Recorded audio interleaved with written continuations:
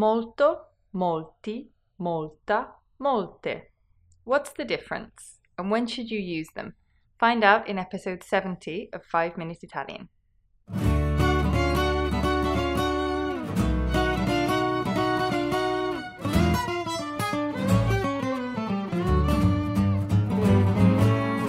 Ciao a tutti e benvenuti a 5 Minute Italian. I'm Katie. And I'm Matteo.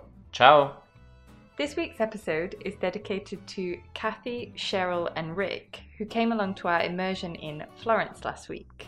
And as we were sitting eating breakfast on the terrace, a very interesting question came up, which was, in Italian you have molto, molti, molta and molte.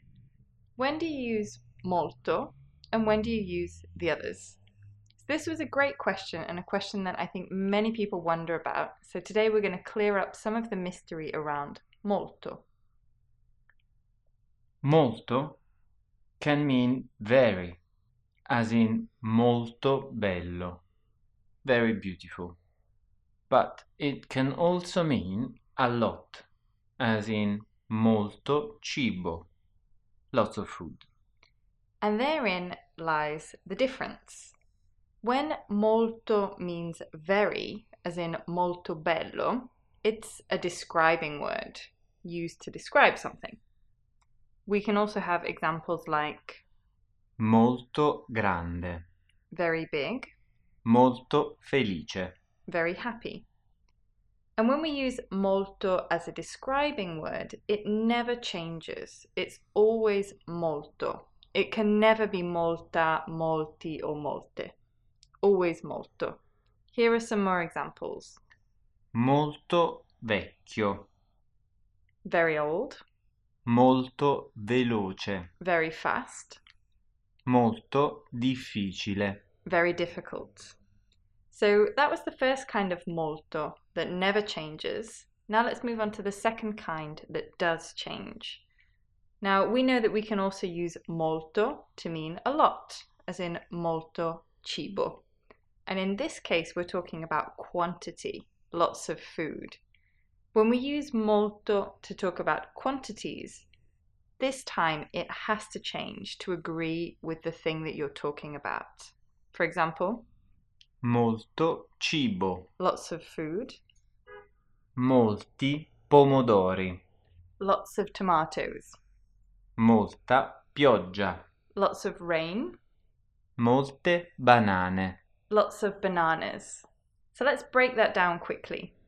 molto cibo, Cibo is a masculine singular, so il cibo. And with masculine singular words we say molto, molto cibo. molti pomodori, Lots of tomatoes. And here pomodori is a masculine plural. We say I pomodori, so we say molti pomodori. molta pioggia, Lots of rain. And pioggia, rain, is feminine singular. We get la pioggia, so here we use molta, molta pioggia. molte banane, Lots of bananas. And bananas is a feminine plural, so banane in Italian. So we say le banane, molte, molte banane. So the key message to remember from today's episode is if you use molto to describe something, like molto bello, it never changes. Well, if you're using it for quantities or to count something, like molte banane, lots of bananas, it should agree with the gender and the number of the word that you're describing. So in this case, molte for le banane. And it can really help, especially when we're talking about little changes, like at the end of the last vowel at the end of a word. It can really help to see all of this written down.